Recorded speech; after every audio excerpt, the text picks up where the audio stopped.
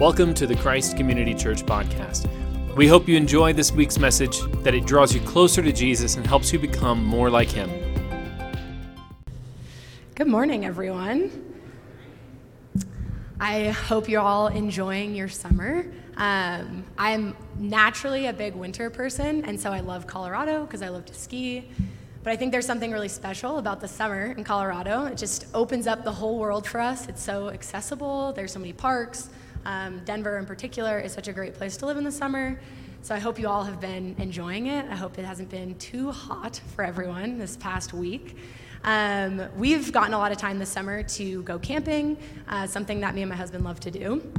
And we were actually camping 4th of July weekend with some friends, and we had such a great time. We were driving up to a campsite I'd never been to before. It was on the backside of Berthoud Pass, if you know where that is, and we're driving up, and there's like wildflowers everywhere as we're driving up, and I'm crying in the car, and my husband's like, "Why are you crying?" And I'm like, "Oh, the flowers, they're so beautiful." And we get to the campsite, and we made a great dinner, and we had great community with my friends, and we were dancing and singing and laughing with one another, and we had some friends who came up a little bit later, and so we're all sitting around a campfire having a great time, and they come and join us, and we continue to laugh and have a good time with one another. And one of our friends, he loves podcasts. He loves to listen to them. It's his favorite thing to do. He listens to them all the time, particularly ones about theology. And we like to joke with him that every week he has this life crisis because of a podcast that he listens to. He listens to a podcast that comes up with some theological idea that he had never thought of, and then he has to talk to everyone about it, and he has to ask you about it. And so we're sitting around the campfire, and we're all laughing, we're all having a good time, it's casual, and out of the blue he goes, "So, what do you guys think about the end times?" And we go into this deep discussion around this campfire, and I personally will admit, I don't know much about what I believe about the end times. I've read Revelation, I've studied a little bit, but I'm probably, I haven't written my PhD on it. I haven't written my PhD on anything because I don't have it, but I don't know much about it. But being me and who I am, I dive into this conversation as if I am the expert, as if I wrote Revelation myself. I am debating with him, and we're sitting there, and some people kind of join in, but it's mostly like me and him having this conversation. We love having these debates. Neither of us are qualified to be having this conversation. He's just quoting the podcast. That's it. And slowly, our friends start to sneak away to their tents, and we just totally killed the mood of the entire night. And eventually, it's just us sitting there, and then his wife, and my husband, Sam, was sitting there. I think he was asleep in his camp chair. And by the end of this kind of conversation, we came around to start talking about creation. And we're sitting in this beautiful place under the stars, camping. And we start talking about the environment and creation and nature. And does creation stand on its own, or is God happy with creation because of how it interacts with humanity? And after that conversation, I really started to think about this. And living in Colorado and being outside all the time, what's my job when it comes to creation as a Christian? And then I read this book called Conform to the Image of His Son, which is what I'm going to draw a lot from today. And it's looking at Romans 8:18 through 30, what we just read. And the book is really academic, so I'm going to try to break it down. If you want it, I can recommend it to you, but it's pretty wordy. And so we're going to jump into this, and we're going to talk about how we interact with creation as Christians and what Paul has to say to it in Romans. So we're going to start in verse 18. It says, "For I consider that the sufferings of this present time are not worth comparing with the glory that is to be revealed in us. For the creation waits with eager longing for the revealing of the sons of God. For the creation was subjected to futility not willingly, but because of him who subjected it, in hope that the creation itself will be set free from its bondage to corruption and obtain the freedom of the glory of the children of God. For we know that the whole creation has been groaning together with the pains of childbirth until now. Not only the creation, but we ourselves, who have the first fruits of the Spirit, groan inwardly as we wait eagerly for the adoption of sons, the redemption of our bodies." And so the first thing I want to point out in this passage, Paul, all throughout Romans, the Roman people lived really, really closely to the politics of the time and the society of the time. There was a lot of propaganda in ancient Rome, and the people were really familiar with that. And Paul pulls on those, Roman terms all the time. Actually, the term adoption of sons is not a Jewish term. You don't find that in Jewish literature almost anywhere. It's a Roman term that Paul brings into this idea of Christianity to help people understand it. But the term eager that he uses both for creation and also for us is not found anywhere in other Roman ancient literature. This word eager is a Christian term. And so when this letter was being read to the church in Rome, they would have known that this eager longing that creation has and this eager longing that we have is because of our relationship with Christ. As we enter into a relationship with Christ, we get this feeling in the pit of our stomach. And if you've been walking with Jesus for a long time, you know exactly what I'm talking about. It's this tension that we feel in us of, I am a saved, redeemed creation in Christ and what he did on the cross, but I also live in a really broken world. And you live with this tension, and there's this eager longing that sits in the pit of our stomach that we know as Christians. And Paul's pulling on that. He's saying, you can't get this anywhere else. You don't get this from politics. You don't get this from your government. You don't get this from your country. You don't get this from society. This is something that you feel as you're walking with Christ as a Christian. And so that's the first thing I want to point out about this passage. Another thing is, throughout Romans, Paul pulls a lot on ancient Jewish men and women in the Bible. And so here, he's talking about creation being subjected to futility by him who subjected it. That him he's talking about is Adam. And so he's bringing this idea of God's firstborn son, Adam, who was created in the Garden of Eden. And Adam was given these rights as God's first creation. He was given dominion over the earth. He was naming the animals, giving them purpose, giving them a calling. And then, of course, Adam and Eve in the garden ate of the fruit and they fell. And what happened in that moment was that Adam and Eve brought in the reign of sin and death. They were separated from God. And now, as people, we come from this lineage of Adam. We're underneath this reign of sin and death. And we're eagerly longing for the redemption of our bodies. And so this is where Paul kind of starts this first Adam idea, Adam from the garden. And then we're going to continue on and see how that becomes Christ. So verse 24, for in this hope we were saved. Now hope that is seen is not hope, for who hopes for what he sees? But if we hope for what we do not see, we wait for it with patience. Likewise, the Spirit helps us in our weakness. For we do not know what to pray for as we ought, but the Spirit intercedes for us with groanings too deep for words. And he searches the hearts, and he who searches hearts knows what is in the mind of the Spirit, because the Spirit intercedes for the saints according to the will of God. And so in this verse, verse 24, it switches from this future tense, redemption of our bodies, redemption of creation, at the end times, and it switches to a present tense. For in this hope we were saved. Right now, we were saved because of this hope. And the Spirit intercedes for us. And so we're kind of shifting back, looking future and shifting back to the present. And what it says is the Spirit in our weakness groans intercedes for us with groanings too deep for words. It brings back that idea of groaning that it talked about in the verses before. The groaning of creation as it eagerly waits for the redemption, and the groaning of us as we eagerly wait for the redemption. And so the Spirit, as it intercedes for us in our weakness and in our suffering.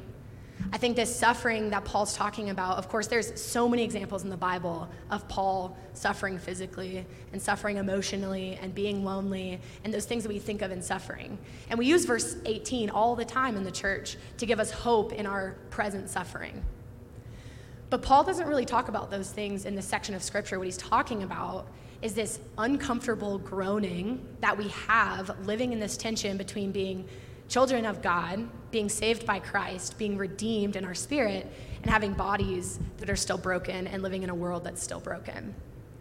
But the Spirit, when it intercedes for us, it's not taking away those groanings. It's adding groanings that are too deep for us to even explain.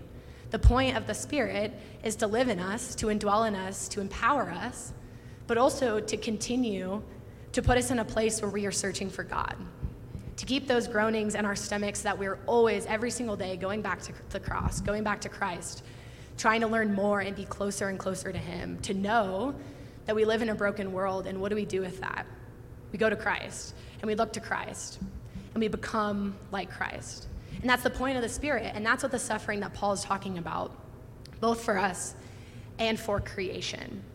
And another thing I want to note that's not entirely linked to the logic of what I'm going with today, but I really think it's important that the Spirit intercedes for the saints according to the will of God.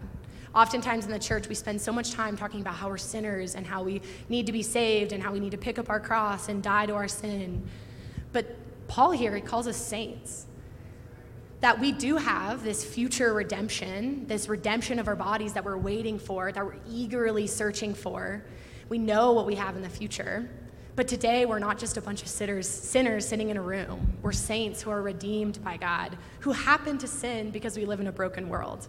We aren't perfect, but we are saints. And I think that mind shift is so important if we're going to live as God has called us to. If we're going to conform to the image of the Son, we have to have this identity as saints, knowing that we can stand confidently in front of God as redeemed people because of what Christ did on the Spirit, not because of anything that we did.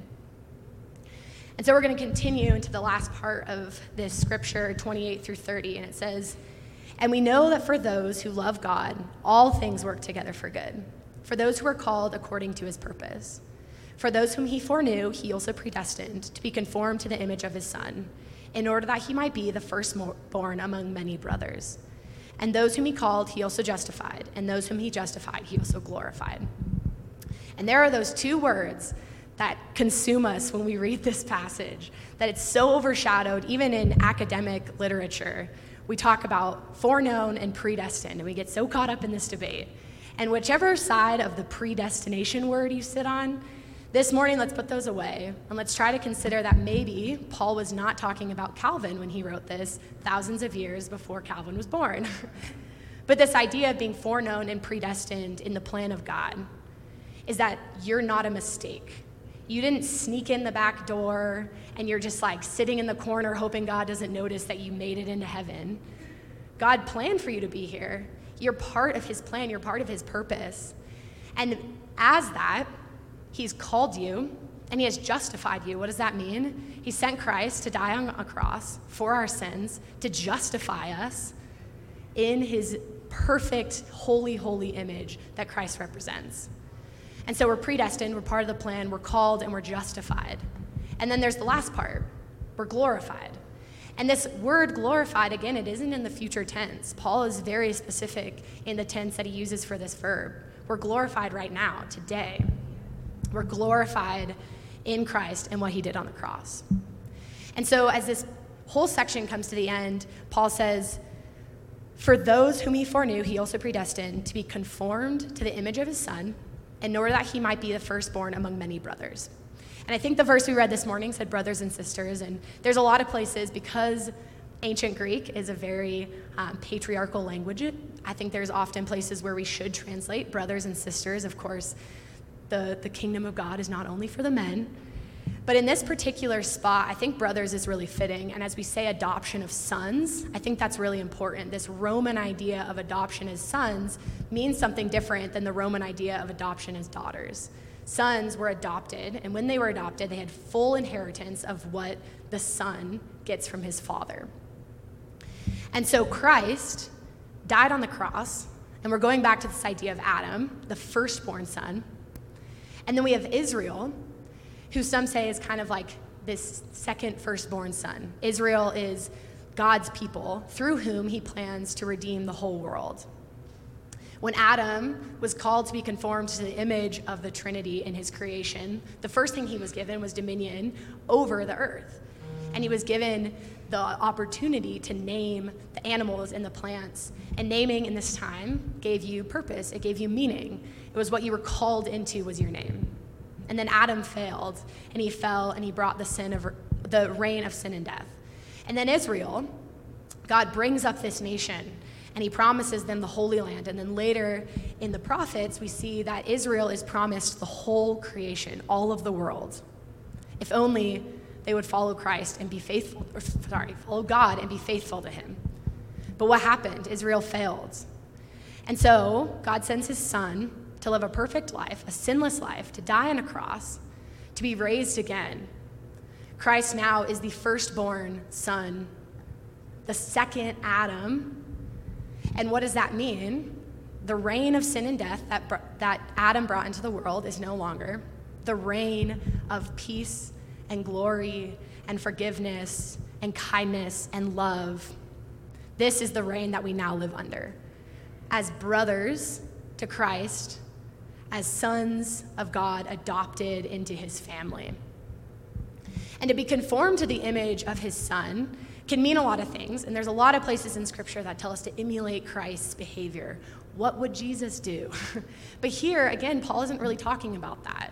He's talking about the adoption of sons. He's talking about the inheritance. And so as we follow Christ, as we conform to his image as brothers, as sons and daughters of God, we're inheriting what Christ did alongside him. What did Adam inherit when he was the son of God? He inherited creation. And what was Israel supposed to inherit? They were supposed to inherit creation and the whole world and dominion and sovereignty and power over it. And they failed, and Christ didn't fail. Christ now has sovereignty and power. His inheritance from the Lord is power and sovereignty over creation. And now we step into that with him. We're glorified with Jesus, which means we have power and sovereignty over creation. And before any of you get ahead of me and you think, oh, great, she's standing up here giving an entire sermon to get us to recycle more, that's not what I'm doing. Although I love recycling, I think we all should. I'm going to email my HOA to give us a recycling bin, because they won't. But if this passage and talking about creation and having power over creation, if it just meant that we should recycle, then that wouldn't have meant, this scripture would have meant nothing until like 50 years ago, right? So it has to be something more with that, although I think that's part of it. I mean, we look at the purpose, we're called, like it says in verse 18, according to his purpose. Adam was supposed to give purpose and meaning to creation.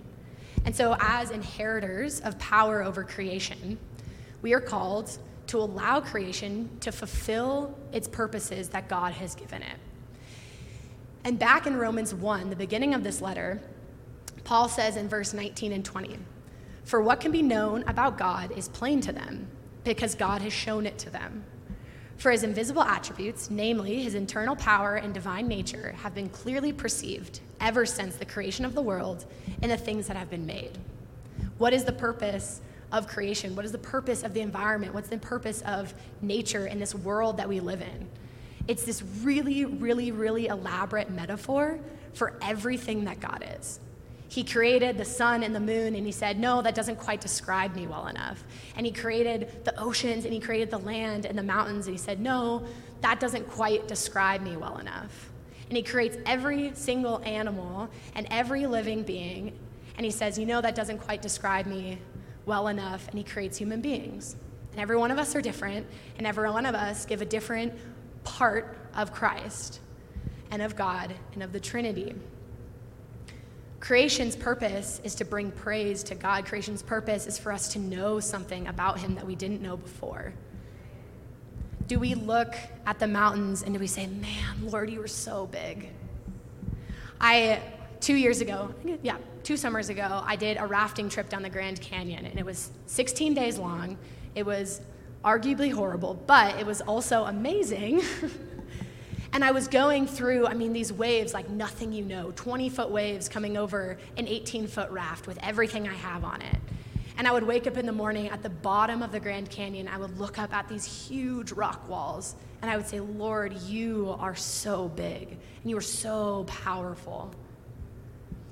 Do we walk down the street and do we see a flower growing through the sidewalk? And do we stop and say, Lord, you are a provider in places that things shouldn't grow, that life shouldn't exist. Lord, you bring up life. And maybe that's too simple. Maybe what I'm saying about us having dominion over creation by just allowing creation to bring glory to God, maybe it's too simple, but also maybe that's the point. Maybe sometimes we like to listen to podcasts and talk about the end times and struggle with these theological ideas, and I love to do that. I think it's so fun. But maybe the gospel and a relationship with Jesus is really, really simple. Maybe it's just praising God. Maybe it's just allowing creation to bring God praises. I know Brandon loves to go off-roading, and he has the vehicle that's capable, and he has the skills, and of course he does that just to have fun himself. But he also takes opportunity to bring others alongside him and to praise God at the top of a mountain and say, man, that was so fun. Look what God gave us. Oh, look at this mountainside. God is so good. Let's praise him for a moment. Do we bring others into creation and praise creation alongside them, that they might say, why did that person just look at that flower growing out of the sidewalk and praise God? That seems silly. But would we plant those seeds? Do we allow creation to do its purpose, to fulfill God's purpose for it? I'm going to finish by reading this passage from Douglas Moo. He has a book called Creation Care. And I think this passage really gets at what I'm going for here. It says, yet the texts that we have examined make it unmistakably clear that this world that God made continues to testify to its creator and to reveal the glory of God. Whatever we think about the limitations and possibilities of natural theology, we should not miss the fact that in light of Scripture and in light of Christ, we ought to be enabled all the more to discern the beauty and power and glory of God, as is revealed in the things he has made. To become a follower of Christ is to have the world opened up to us as it really is, shot through the grandeur of God. Above all, then, we must supplement our care for the poor and our protection of the gospel with an attitude toward this world as God's creation, broadening our praise of him as the creator and the redeemer. Perhaps then we can more confidently hope that others will be drawn into the vision of reality held out to us in Scripture that come by God's grace to know and worship him as well.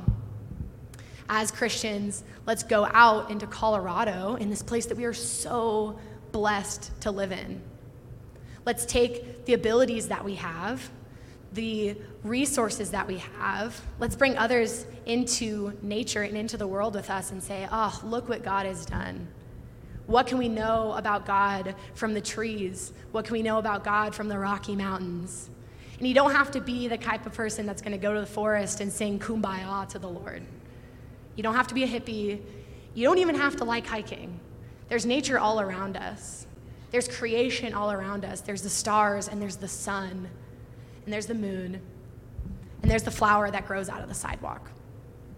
Let us be people who call God creator and give him power and glory and bring others into a relationship with Christ through the tools that he gave us. I'm going to pray. Dear Lord, thank you so, so much for this elaborate metaphor you've given us to know you. Would we take the time out of our busy lives to call upon your name, to look at the sun and let it warm our skin and say, Lord, thank you for providing for me, for my physical body and for my soul, Lord. Would we go out into the mountains? Would we look west? And when we say, Lord, you are big, and we praise you. And then would we bring others who don't know you yet into that, Lord? Would we help them to see you and to know you through what you've created, Lord? Not only through us as people, but through your creation. We praise you, God, with everything that we have. It's in your name. Amen. Thanks for tuning into the podcast this week. For more information on Christ Community Church in Southeast Denver, visit christcommunitydenver.org.